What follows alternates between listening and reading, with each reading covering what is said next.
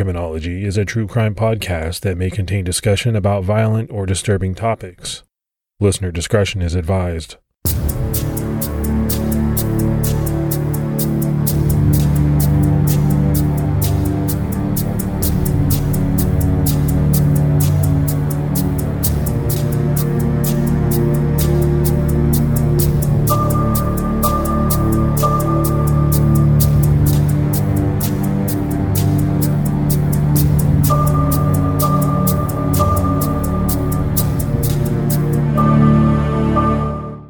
I'd like to welcome everyone to episode 54 of Criminology. I'm Mike Ferguson. And this is Mike Morford. Mr. Morford, how are you doing? I am doing good. I am pumped up, no complaints, and I'm ready to roll. How about you? Yeah, I'm right with you, man. When you and I get together, I am ready to record an episode. And I think we've got a great episode lined up today, so I'm excited about it. Yeah, I like the selection. That and hopefully the fans do too. I believe they do from the feedback that we're getting, but the selection of cases, right? Some of these are a little off the map. Some of the ones that we do are a little more well known. I think it's a good mix. And more, if you and I have been talking about, and we have plans to do more of an extended series, like we did with Zodiac and Golden State Killer, may not be that long, but a case that, has to be told over so many episodes. So I think people will like that too. That's how we started. A lot of people like that format. Yeah, I think we've got a nice mix of solved and unsolved cases too. So I think we can really keep listeners on their toes and keep it fresh for them. Got to keep them on their toes. All right. We have some new Patreon support. So let's give some shout outs. We had Heather Churchiarelli, Crystal Dobson, Joanna Hendricks, Debbie Duffy, Aaron Sutton, Heather Perry, Jeff Reddy, Kim Grime, Brianna O'Haver, and Kelly Hauerbeyer. So a lot of new support. More, if you and I talk about this a lot, big help for us in defraying costs of putting out this podcast. It goes a long way. Yeah, it's every week it blows me away how much support we get, and it's really appreciated. And speaking of Patreon, if you'd like to be a Patreon supporter, you can go to patreon.com/criminology to sign up to help the show. And for Patreon supporters, we have a nice interview with Pat Pastiglione, who's the star of the Discovery ID show Deadly Recall. And that conversation with him will be up this week in our Patreon feed. And we'll play a little preview of that at the end of this episode. Don't forget, CrimeCon is coming up very quickly, June 7th through 9th in New Orleans. If you're planning to go, or if you're thinking about going, I can't stress strongly enough. It's a great time. You'll love it. Don't hesitate. If you make that decision and you're going to go on the CrimeCon website to purchase your badge, make sure you use our promo code, Criminology19. You'll get 10% off the standard badge price. All right, Morph, let's dive right into this episode. And like you said, from the beginning, I think this is going to be an episode that fascinates the listeners. We're talking about the Pocatello babysitter murders. So between 1978 and 1983, 4 teenage girls disappeared from Pocatello, Idaho, and were later found deceased. The girls all attended the same junior high school in Pocatello. That was Alameda Junior High School. The 4 disappearances all took place during the summer months of June and July. But so many decades later, these cases remain unsolved. And what's extremely striking is that 3 of the 4 victims were either babysitting when they went missing or were set to babysit the day they went missing. Pocatello, Idaho sits on the eastern side of the state and is approximately 165 miles north of Salt Lake City, Utah, and 240 miles southeast of Boise. With the Rocky Mountains in the background, this picturesque town had a population of around 45,000 in the late 1970s. and early 1980s. Pocatello is the county seat of Bannock County. It's also home to Idaho State University. Pocatello was founded in 1889, and it's known as the Gateway to the Northwest. It received its nickname back then when trappers, gold miners, and pioneers on the Oregon Trail traveled through the area to proceed west along the Snake River. All right, so Morph, not to get on a tangent, but back in the day, Oregon Trail was by far my favorite computer game. I don't know if you ever played it. I never did.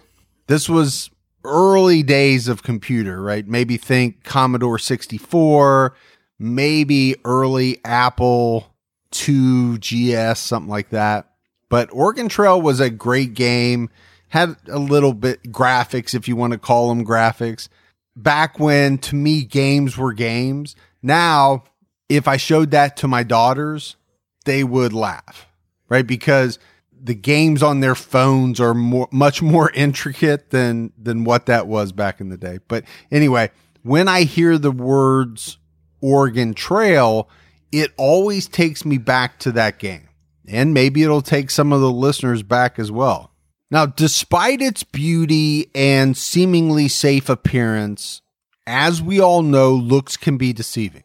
The crime rate is high, and Pocatello has been home to several murders and other types of crimes, some of which have made the national news. In 2006, Cassie Jo Stoddard was brutally murdered in Pocatello by two of her fellow male students. She was house sitting at the time, and this was one of those cases that was picked up nationally. It was featured on at least one major true crime show. The two boys that killed Cassie Jo are currently serving life sentences in prison. And one of the things that makes that case so eerie is that, it comes out that the two boys that murdered Cassie Jo Stoddard were inspired by Eric Harris and Dylan Klebold, who committed the Columbine High School massacre in 1999. It's hard to believe it's been 20 years already since that happened. It really is. I mean, I remember it plain as day. To me, it's kind of like 9/11 in the sense of, I'm not old enough to remember the JFK shooting, but you always hear people talk about these seminal moments in history, right? And because of the shock and the traumatic effects on everyone, you remember where you were, you remember who you were with, and you remember what you were doing. The kidnapping and sexual abuse of Jan Broberg that was documented in the controversial Netflix documentary Abducted in Plain Sight happened in Pocatello in 1974.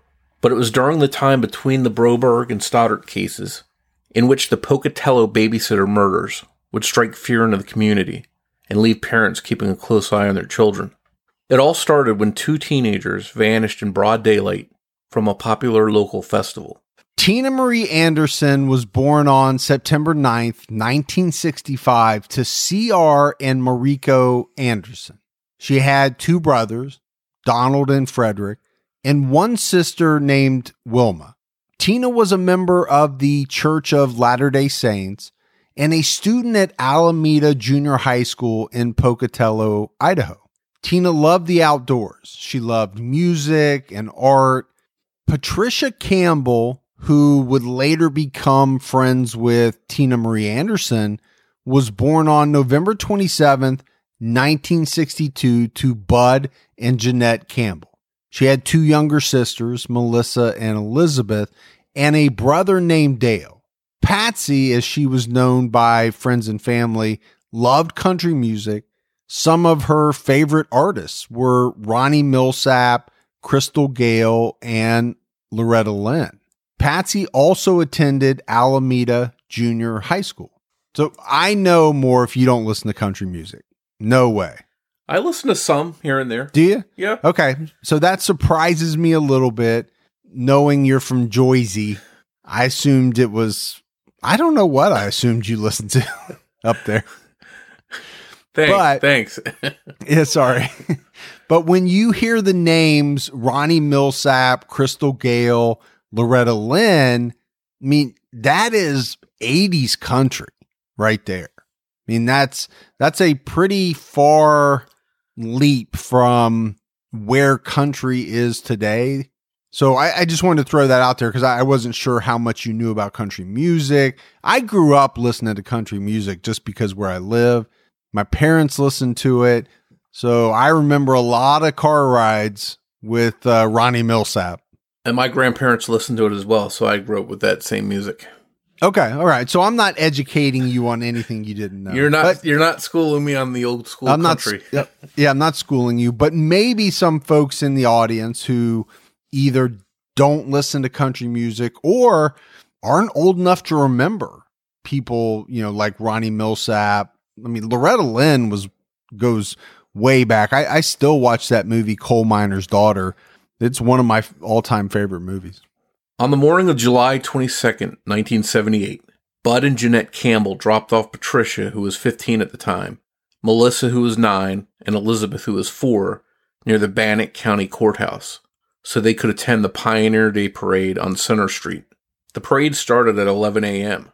Bud originally planned on watching the parade with the girls, but at the last minute, he got called away for work to take care of an emergency repair at a customer's home. Bud told the girls to walk to the Alameda Park after the parade for the celebration's picnic at 1 p.m. The girls were supposed to call their parents for a ride home before dinner. That same morning, Tina Anderson's older sister asked if Tina could babysit for her, but Tina already had a babysitting gig lined up for that evening. Tina's mom, Mariko, gave Tina some money to take to Pioneer Day.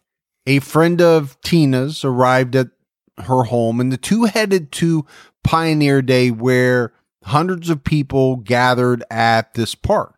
It was a typical small town festival. As many of us have experienced, hamburgers, hot dogs, cotton candy, dunking booths, carnival rides, that type of thing.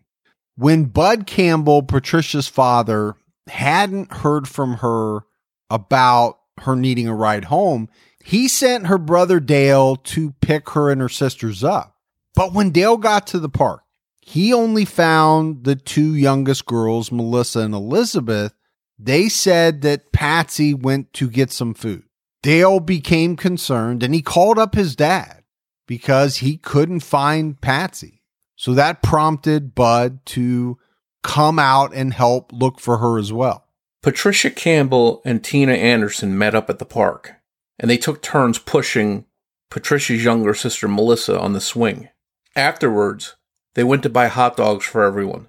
Melissa told her parents that Patricia was alone with a young man she didn't recognize. The man was leaning against a tree, and Patricia appeared unbalanced, as if she might be intoxicated. She said the man wore a blue hooded sweatshirt and had a large ring on his hand. The blue sweatshirt stood out to Melissa because it was extremely hot that day, and it seemed unusual for someone to be wearing a hooded sweatshirt. According to at least one source, Tina and her friend met up with Patsy, and according to this source, the three were hanging out and smoking marijuana. The friend was grounded and had to come home by 2 p.m. Tina asked her if she could come by the Norton's house later on, and the friend said yes. Tina told the friend she would call her around 5 p.m. The friend later told Tina's family that the last time she saw Tina, she was talking to another friend, Mary Edwards. Tina's friend and family didn't approve of Tina hanging out with Mary. Tina told the friend that alcohol and drugs were available at Mary's older sister's home. Tina's parents were worried that her grades would slip if she started hanging out with the wrong crowd. The friend left Alameda Park around 1:45 p.m., and Tina never wound up calling her at 5 p.m. as planned. Tina was supposed to babysit for her neighbors, the Nortons, who lived across the street from Alameda Park. She was supposed to be there at 7 p.m. She arrived at the Nortons at 6:30 p.m., but they weren't ready for her. Mrs. Norton asked Tina if she wanted to wait or if she wanted to come back. And Tina told her that she would come back later, but Tina never showed up. Mrs. Norton later searched Alameda Park for Tina, but didn't find her. And she called Tina's mother to tell her that Tina never returned to babysit their son, Jake, who was 2 years old at the time. Around this time, Jeanette Campbell called Tina's mom, Mariko, and told her that Patsy never came home. So both families are extremely worried at this point. They called the police. Officers went to the park to look for the girls, and they questioned people at the park to see if anyone had seen them, but no one did. And because of this, because there were no witnesses, no one saw the girls being abducted or anything like that, police told the families they had no reason to suspect foul play. Bud Campbell returned to Alameda Park every 2 hours that day, searching for his daughter. He visited her friends and drove all over Pocatello looking for her, but never found any sign of her. An official missing persons report was filed that night. 2 days later, on July 24th, Officer Fenwick of the Pocatello Police Department and Tina's father, C.R. Anderson, visited homes asking people about the girls. Officer Fenwick wrote in his report, "Along with the father of the missing juvenile, C.R. Anderson, I checked with a Carol Edwards at her home, 451 Warren. She stated that Tina, Patsy, and her sister, Mary Edwards, came to her home on Saturday afternoon at around 2:30 p.m. They all went for a car ride to what she described as the Moonlight Mine. The girls were taken back to town, and Tina and Patsy were dropped off at the Alameda Park at about 6:30 p.m., as Tina hinted that she had a babysitting job at 7 p.m. I talked to Mary Edwards at her home, 1317 East Bridger.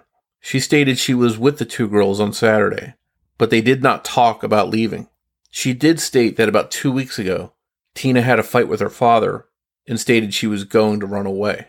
So, Morph, I want to go back to something that I found very odd. You have Tina's father, C.R. Anderson, going around with this officer Fenwick, and they're going to people's houses to question them. Not strange at all for police to do that, but in my mind, that's pretty strange for a civilian, even though they're the father of a missing girl, to be allowed to go to these people's houses while they're being questioned. Yeah, we don't see that in too many cases, and I started to think maybe this is a small town where everyone knows each other and maybe they do things a little differently. But then again, that town had a population of 230,000 people, so it's not that small. No, I'm right with you. It sounds like what you might find in a small town, but that's not what we're talking about. So again, I don't know. I can't make sense of that. Now, obviously, I'm not saying that there's any malintent or, I'm not reading anything into it. It's more of just one of those things that, as you know, as you're researching a case, certain things just jump out at you as odd. And this is one of those things. So I do think one thing that comes out is that when you talk about Patsy and Tina, they had no reason to run away. Neither one of them had attempted to do so before. Now, we just heard from someone that said Tina had said to them that she was going to run away. But is that just a typical teenager heat of the moment? I've had a fight with my parents. I'm not taking this BS anymore, Morph. I'm packing up my stuff and I'm hitting the road. Yeah, most of the time, those are empty threats and people never follow through with them. So add on to that the fact that none of Patricia's clothes were missing and she had $300 in savings that she hadn't touched. If you were making a plan to run away, you would pack some clothes.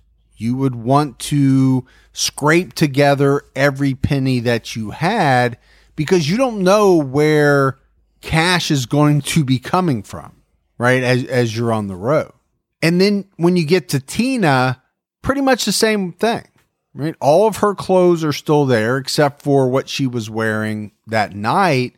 And much of the cash that she kept in her bedroom, it was still there.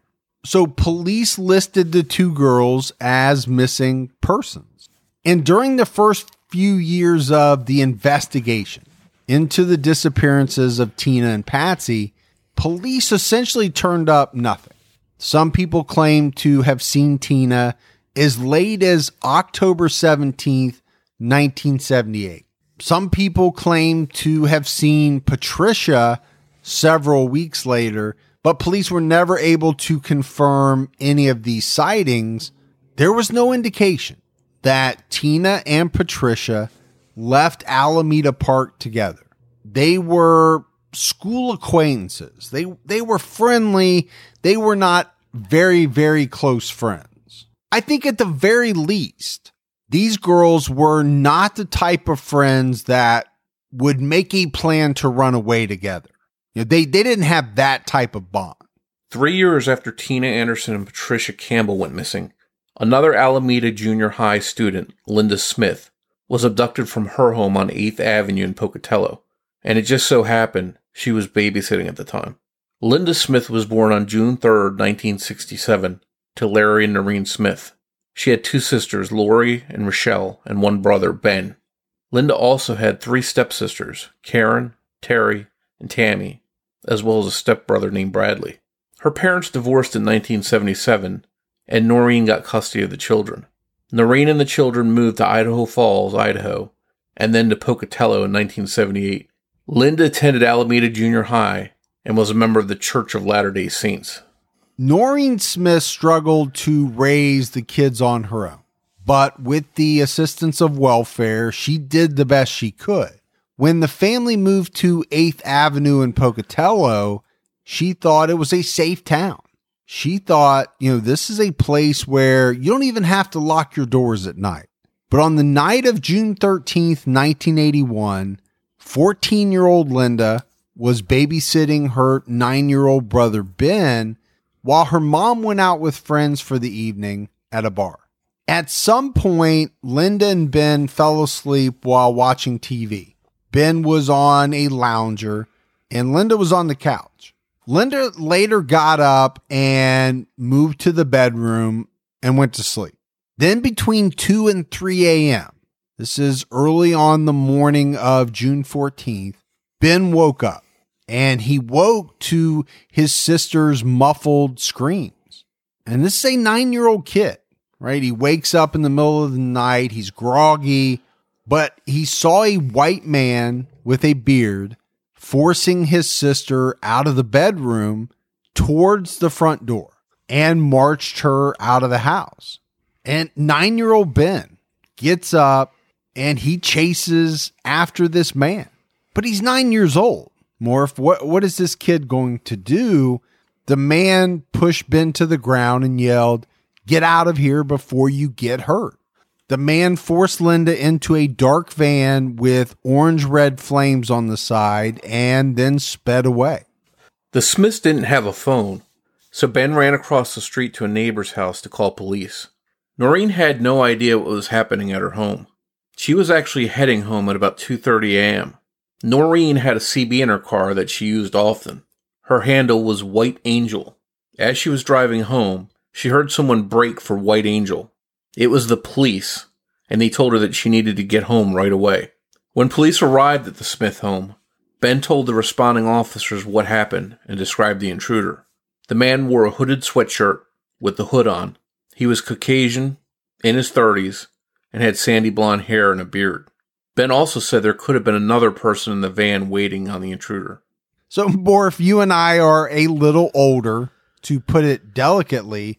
In my very first car, I installed a CB radio, and all of my friends had CBs. So you go back to this is the late 1980s. We didn't have cell phones. If somebody was out riding around and you needed to get a hold of them, there were not many options. There was no pagers, no cell phones. Well, there weren't pagers for regular people. Let's put it that way. I think doctors probably had pagers, but so we had CB radios, and this is how we kept up with each other while we were driving around in our cars. So I just wanted to throw that out there. I mean, I know we're talking about, early 80s in this story, But it was not that uncommon for people other than truckers to have CB radios in their cars. Police took Ben down to the police station to question him, but he had trouble keeping everything straight. Remember, this was a 9-year-old kid who had just witnessed his sister being abducted. But these contradictions in his story led to police not believing Ben's statement. Police also said that people close to the Smith family had seen Linda in town after Ben reported her abduction. And officers flat out accused Ben of lying about the whole incident. They said that he and Linda made up this story to cover up for Linda running away. But Ben was insistent about what he saw that night, and he gave the officers a number of details about the man. He said that the man smelled heavily of alcohol, as if he had been drinking a lot. But I just don't think the police were buying his story. A police spokesperson told the Pocatello Journal, fairly early on, there was no evidence Linda was forcibly taken.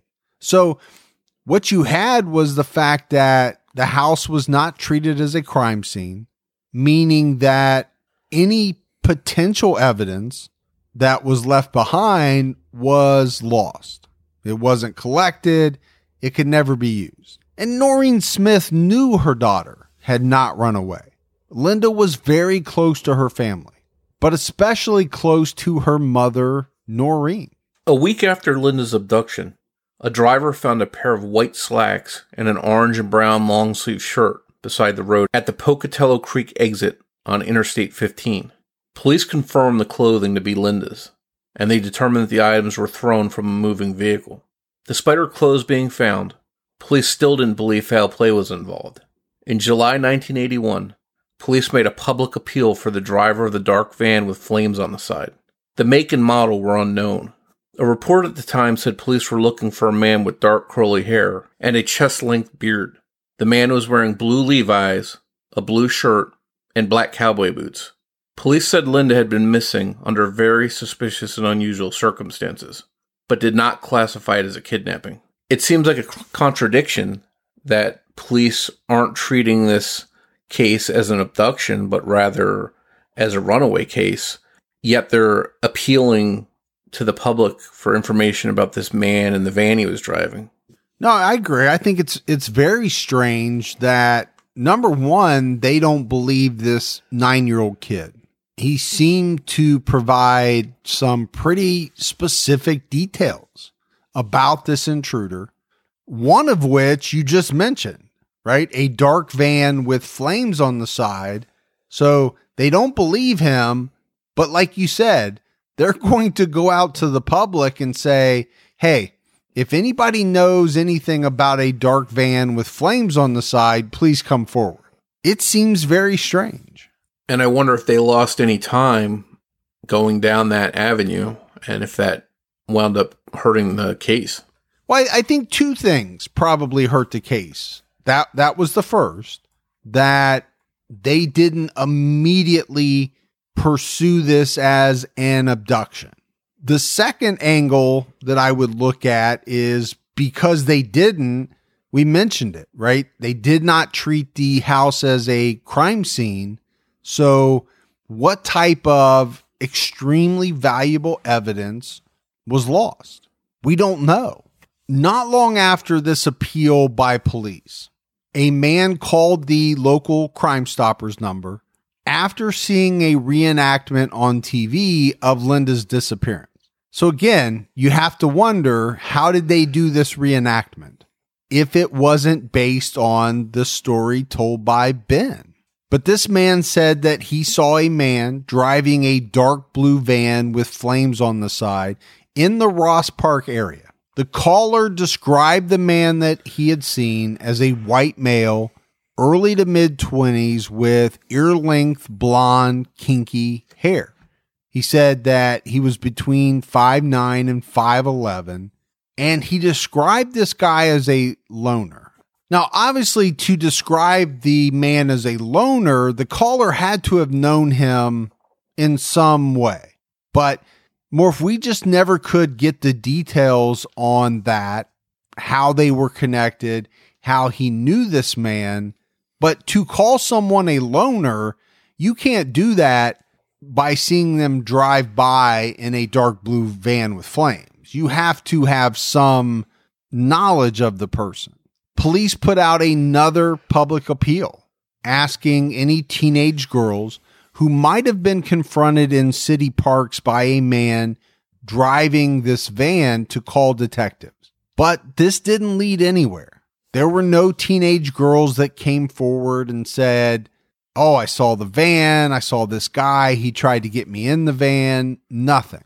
Police brought in Linda's father, Larry Smith, to take a polygraph, which he passed. But there's no doubt that this event was traumatic on Noreen and the kids. The kids didn't want to live in the house on 8th Avenue after the abduction. So Noreen packed them up and went to live with her parents in Basalt. And I don't blame them one bit, Morph. I think anytime you experience something like this, or a murder, or just something devastating. I've never been in that position, but my assumption is that would be very difficult to remain in the house where that horrible thing happened. How could you not walk around all day long inside that house and be reminded of something bad? Be reminded of the fact that your daughter, your sister is still missing. Plus, you would think that you just wouldn't have that safety, that feeling of safety, maybe thinking someone's going to come in at any time. I can't even imagine living with that. No, that's a good point too.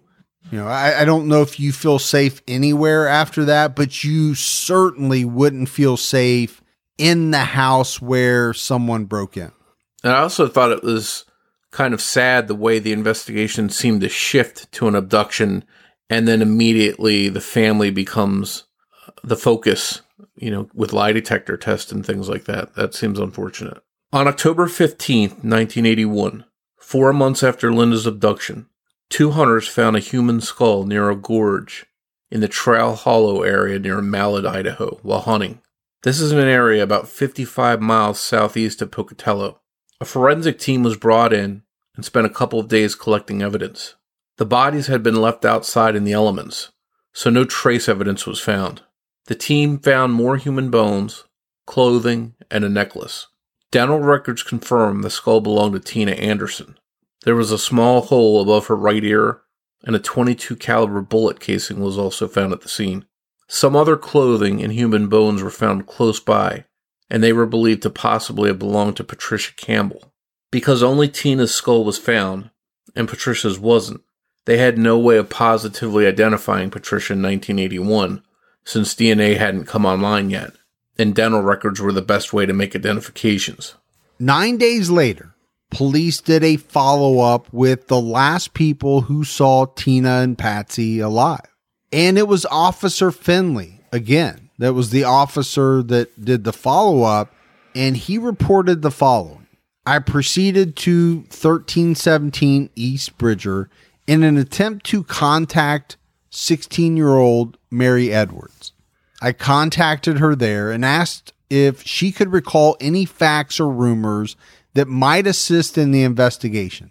She stated that she was very good friends with Tina, but that Tina never confided in her that she was going to run away, and after her disappearance, Tina had never called her to inform her of her whereabouts.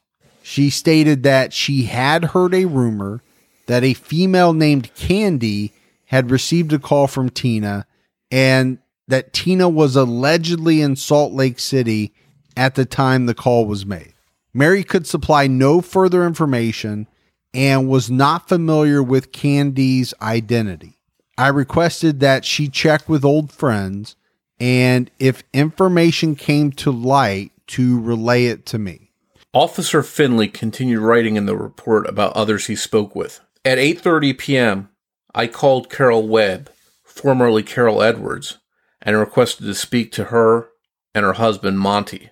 I contacted them at their residence, 394 Warren, and asked if they could add any more information to the original report.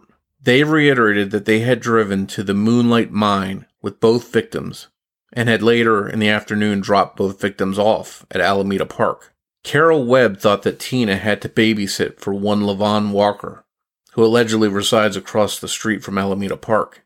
In essence, they both gave the same chain of events they had given on the original report dated 1978. Monty Webb indicated that since the disappearance of the victim in 1978, the subject came up now and again as to their whereabouts, and that his brother Rich Hodges had mentioned once that his girlfriend Candy, who I assume is the same Candy mentioned earlier in the report by Mary Edwards, had allegedly received a phone call from Tina. Monty stated that if contacted, Rich will probably resist questioning because he does not want to become involved. Monty stated that Rich does not have a telephone, but that he resides on Pershing in a white house just south of the Fish and Game office. I inquired as to whether they were familiar with Candy, and they could supply no further information in regards to her identity. Candy's identity has never been confirmed. A few months later, another skull was found. In May 1982, 3 young girls were playing near the Sagewood Hills area of East Pocatello when they found the top portion of a skull and upper jaw with teeth. This was found at the base of a ravine, several yards below the intersection of Hospital Way and East Center Streets. The location was about 200 yards from the Pocatello Regional Medical Center, which was brand new at the time. The girls took the remains to one of the girls' homes, and this girl's mother called police. It was around 8:41 p.m. So police officers arrived at the scene. They did a search and found several miscellaneous bones. They also found the remnants of 3 pairs of jeans and a fair amount of hair, but they didn't know if the hair belonged to the victim. The skull appeared to be full-sized, possibly that of a teenager or an adult. By 4:30 p.m. the next day, searchers had filled a small cardboard box with bone fragments. Police could not determine how long the bones had been in the ravine, but they suspected, at the very least, several months. A few days later, dental records confirmed the skull belonged to Linda Smith. Finally, police believed her younger brother Ben Smith's account of the night of June 14, 1981. Police were not able to find a cause of death and concluded that where Linda was found was a dump site, not a murder site. Police spent at least 100 hours investigating Linda's case, but eventually the trail went cold. Then Police Chief Norman Probst told the media, "The trail is a year old. As months go by in any investigation, an eyewitness may forget things, and frequently stories will change." If he was insinuating Ben Smith, well, his story never changed.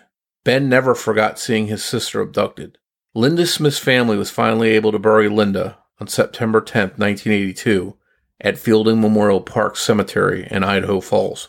In May 1983, Idaho Falls police contacted Pocatello police to investigate the theft of a marker from Linda's grave. The marker was last seen in late April by her mother, Noreen.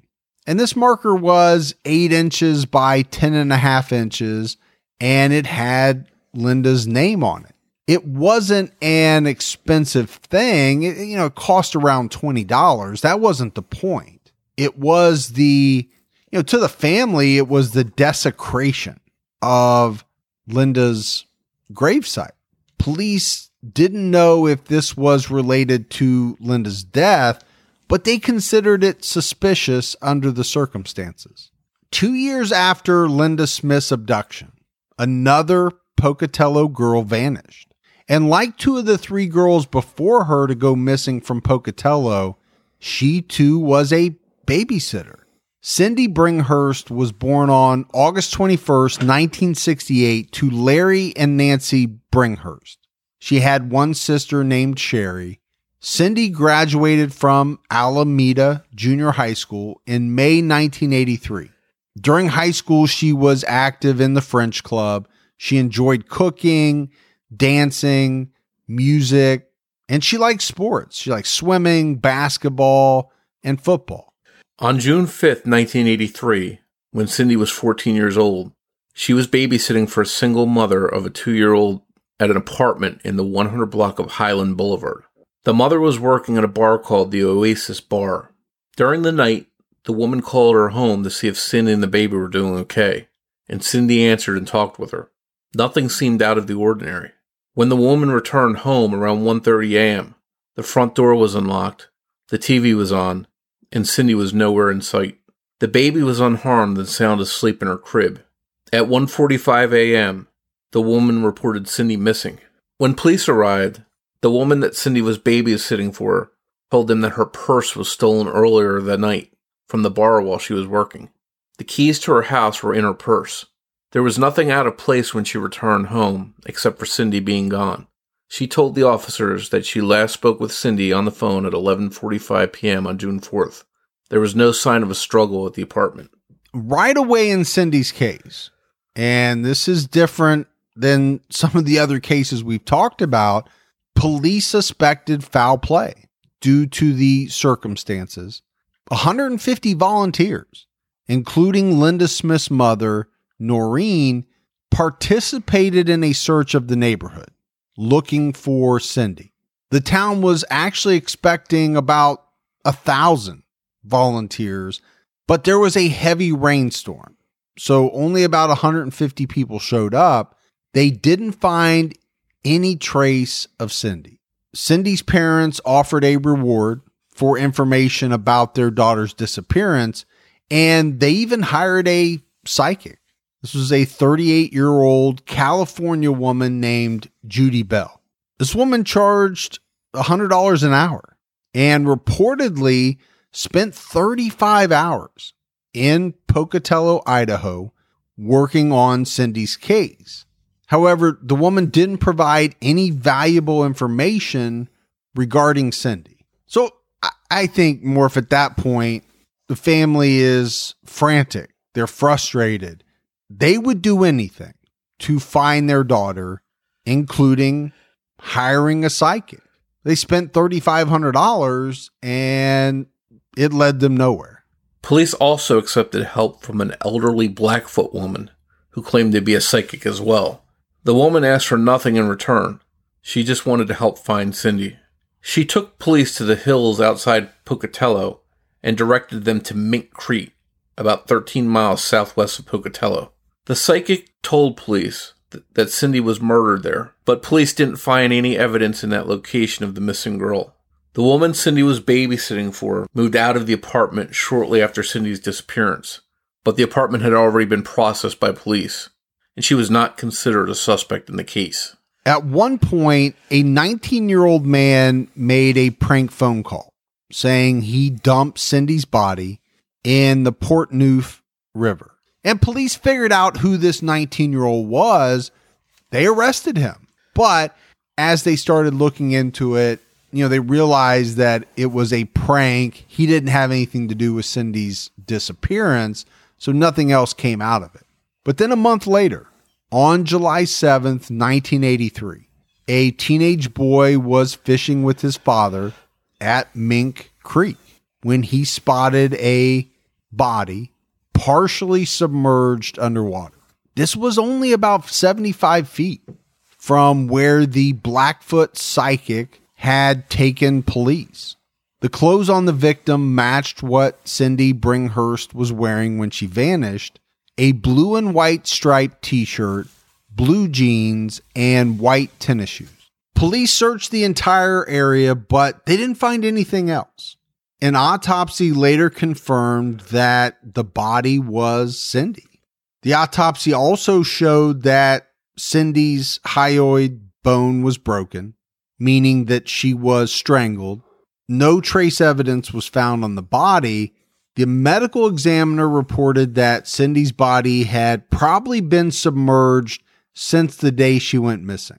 In 1986, police were once again digging in the area where Tina Anderson's and Patricia Campbell's remains were found. They found the partial skull of another teenage girl a few hundred feet away in a gorge. Police did not believe the girl was from the area. A forensic pathologist determined she was African American, but no girls matching that description were reported missing from southeast Idaho. The victim died from repeated blows from a blunt object. Initial reports stated she was between 12 and 16 years old. Prior to the 4 teens' disappearances, another girl went missing from Pocatello.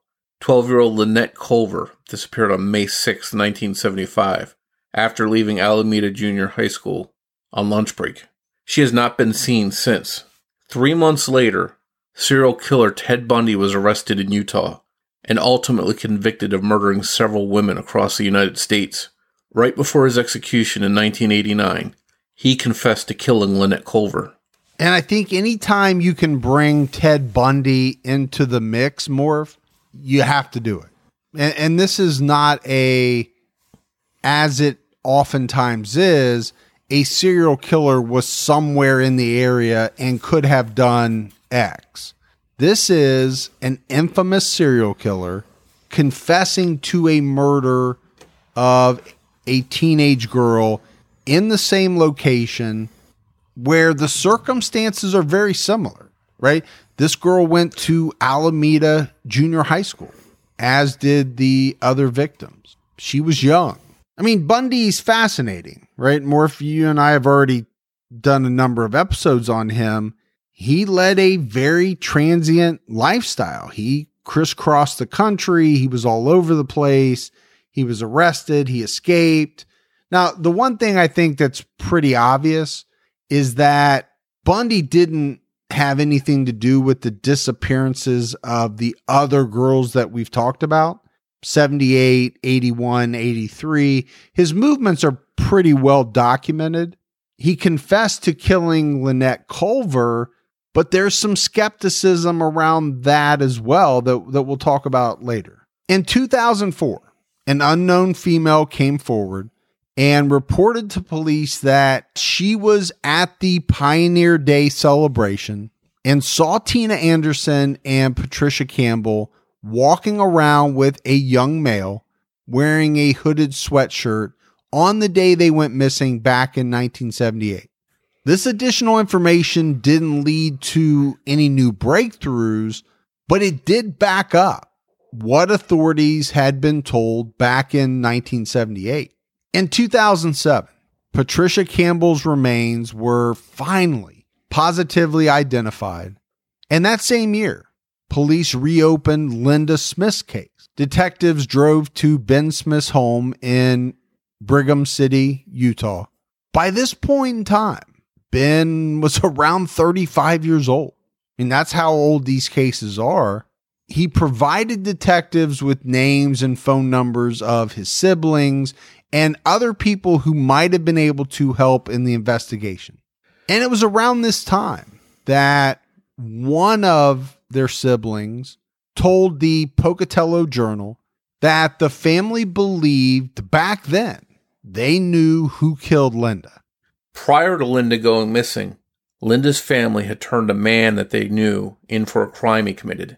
While in jail, the man wrote a threatening letter to the family. Ben later picked that man out of a photo lineup in 1991 as being the man that kidnapped Linda. The family gave the letter to police at some point, but in 2007, the detectives claimed they no longer had it. Ben added that early on in the investigation, the family didn't make those details public at the request of the detectives. The man who sent the threatening letter had spent time in Idaho prisons and was living in the Boise, Idaho area as of 2007. While this man was an interesting suspect, police have never been able to link him to Linda's disappearance.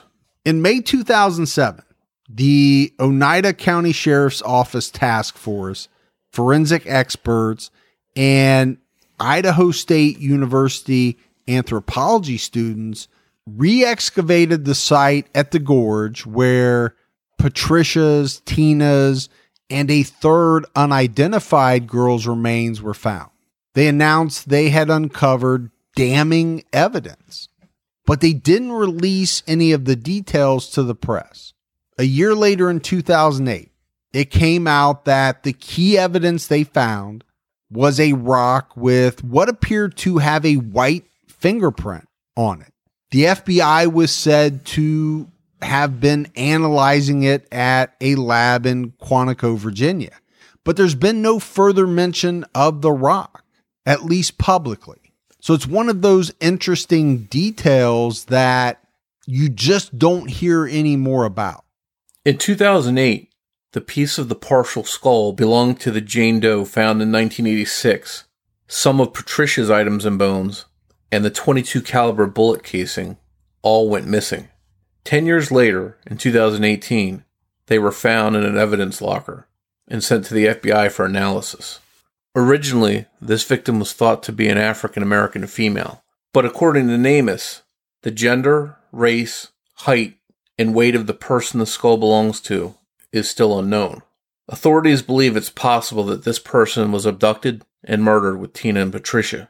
Police wouldn't comment on whether the other items missing have been found.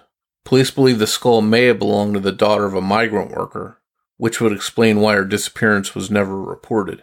Possibly that the family feared deportation. In 2016, the Oneida County Sheriff's Department was confident they had solved the case of Tina Anderson and Patricia Campbell.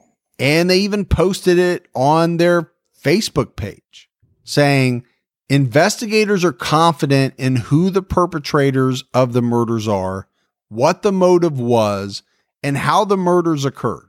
Even though physical evidence has been lost through the years, investigators have done multiple interviews with suspects and witnesses that have led to conclusions of what happened. Even though the evidence is circumstantial, it is very strong evidence. So that was their quote. That's what they posted.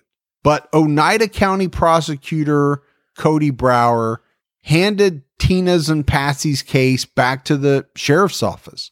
In 2017, he said, circumstances have risen where some of the evidence we had is no longer available to us. So I'm returning it back to the sheriff's office for further investigation. The problem is that he didn't elaborate on what these circumstances were. But he went on to say, I have ethical duties to only file a case that I believe I can prove. And so it's a tough situation in a case like this where we want justice. We need justice, but at the same time have to provide it within the restrictions of the law. And Morph, I get everything that he's saying there. All of that makes perfect sense. What I don't understand is how a year before this, you can come out and say that with such confidence, you are sure that you know not only who killed Tina and Patricia, but how and why. Yeah, that lack of full explanation is disheartening, and I can only imagine for families involved of these girls that it really must be a big letdown. So then a year later, you're saying that something has changed. And I think that the biggest point of the quote that jumped out to me is some of the evidence we had is no longer available to us. What does that mean? That you lost it, or that what you thought was this damning evidence turned out not to be? And this is what always frustrates me in some of these cases where you just don't get those details. So you're left to wonder. But we've seen time and time again, prosecutors trying individuals on very thin circumstantial evidence. I mean, you can point to how many different documentaries are out there right now, Morph, questioning the validity of the state's case. I respect this guy for that, for recognizing that everybody wants justice. And I'm sure this guy wants nothing more than to put someone away for these murders, but he's not going to push it if the evidence doesn't prove that someone did it. In August 2018, the Pocatello Police Department announced it doesn't entirely believe Ted Bundy killed Lynette Culver. They were quoted as saying, "We don't have a body, and Culver is still a missing person." During the initial investigation, there were multiple individuals who came forward with conflicting information.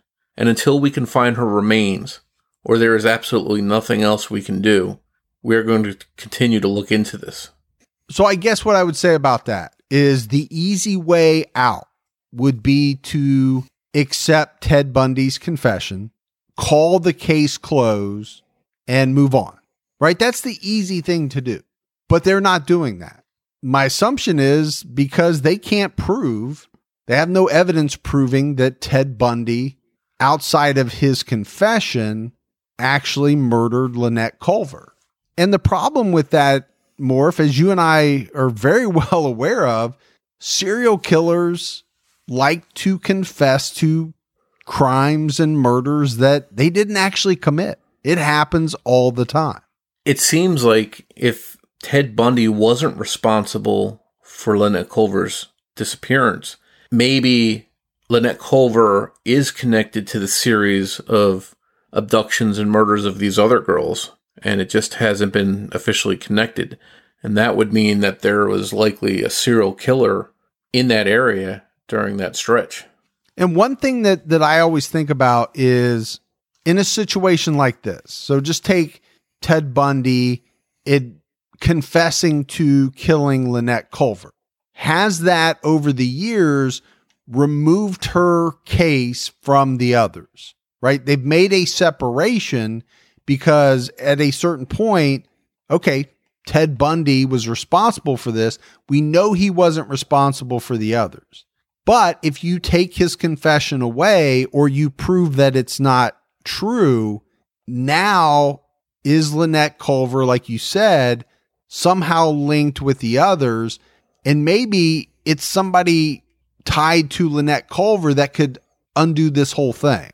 But that person hasn't been looked at maybe as closely as they should have because of Ted Bundy. It can really throw a huge monkey wrench into the works. The Pocatello PD does not have any information or evidence linking any of the cold cases together, but it remains a possibility. They've also said it's possible that an unknown serial killer murdered the girls. I guess for me, though, it's really hard to think there's not some type of link. Maybe it's not all of them, but there's some type of link with some of these girls. The fact that they all went to the same school, the fact that, the majority of them were babysitters. That's more than a coincidence to me. It's too much to ignore. And I think even the months they went missing were all during summer months as well. Oh, that seems to jump out, and it makes you ask, was someone coming into that area just during the summertime, or maybe that was the only time they had available? Maybe a job kept them busy the rest of the year. But that's one thing that seems to stand out as well. Yeah, I forgot. I totally forgot about that more. You really can get into some conversations about that. Who's off during the summer? Teachers. My wife's a teacher, so I'm well aware of that. But you could also get into jobs that take people outside during the summer, tree trimmers, landscapers. There's all kinds of avenues that you can go solely based on the fact that the murders were committed during the summer months. Or like you said, is this a trucker or a business traveler that only comes in during certain parts of the year? Ben Smith, Linda Smith's brother, who witnessed her abduction, suffered psychologically from the events of that night. In 1997, he was checked into a mental hospital for a short time. He now lives with his family in Utah and struggles daily with the memory of watching his sister get kidnapped and not being able to save her. Noreen Smith, Linda's mother, felt guilt for many years for not being home at the time her daughter was kidnapped. But Noreen truly believed that the kidnapper would have taken Linda anyway, knowing there wasn't an adult male in the home. Noreen passed away in 2000. Patricia Campbell's sister, Melissa, who was at Pioneer Day with Patricia and their younger sister, passed away in 2015. She was only 45 years old. And I think this is something, Morph, that often gets forgotten, is the toll that these crimes take on the families of these victims. You talked about Ben. Psychologically, it has affected him and will affect him for the rest of his life. Noreen, died with probably what is a massive amount of guilt that she lived with for, the rest of her life. Patricia's sister, Melissa, dying at a fairly young age. I just don't think anyone is spared in a case like this. And I think we touch on it from time to time in some of the cases that we discuss. Is it better to know what happened to someone, or is it more painful to go without ever knowing what happened?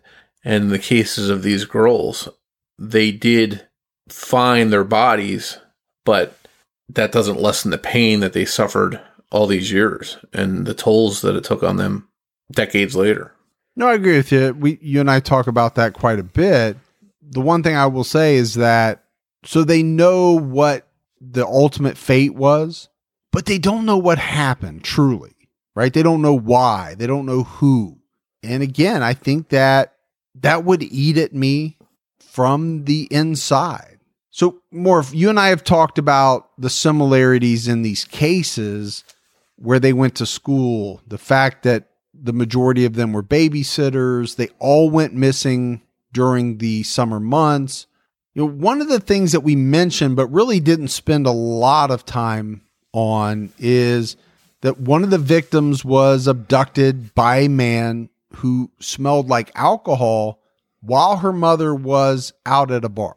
And then another victim had ties to a bar as well, right? She was babysitting for a woman that was working at a bar when that woman's purse went missing. Inside the purse was keys to her house. And then all of a sudden the babysitter goes missing. Again, are those ties? I mean, everything is something in my mind. When you start to break down these cases, you have to look at everything. And you wonder if there are some kind of clues there between one person working at a bar where her purse was stolen from and the assailant in one of the other abductions smelling like alcohol. You wonder if there's some clues there that police might be able to go on to connect these cases together, if it includes bars in that area. Yeah, I mean, you would think so. But again, we're 40 years later in these cases. I think very tough when you get this far along to try to solve it that way. I think if these cases are going to be solved, it's going to be some type of DNA. But as far as we're aware of, they don't have any DNA in evidence, but they could, and that's just not something that has been released. But I think very difficult to put the connection together 40 years later. Not saying impossible, just very difficult. But that's the case of the Pocatello babysitter murders. If you have any information about the cases we've discussed in this episode, you're asked to call the Pocatello Police Department at 208-234-6100. Thanks for writing and research assistance in this episode goes out to Debbie Buck at truecrimediva.com, as well as Kate Morris. Please take a minute, go out, give us a 5-star rating if you love the show. You can leave us a review if you want to. All of that goes a long way towards helping other people find the podcast. And if you want to find us on social media, we're on Twitter with the handle at CriminologyPod. You can also find us on Facebook by searching for Criminology Podcast, or by joining our Facebook discussion group, Criminology Podcast Discussion and Fans. And as we mentioned at the top of the show, we're going to leave you with a preview of a special Patreon exclusive interview that you'll have access to as a Patreon supporter.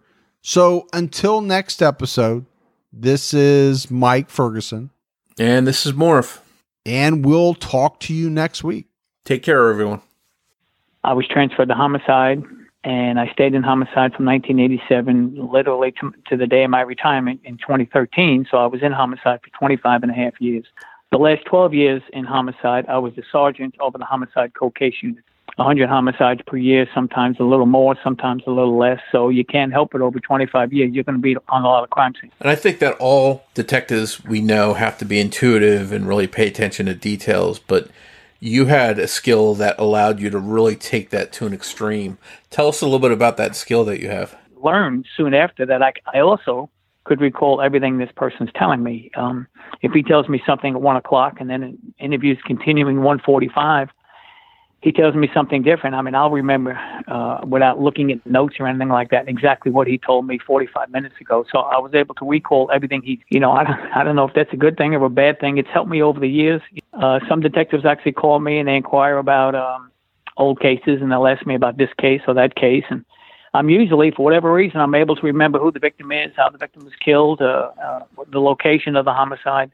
And for some reason, I'm able to remember all that.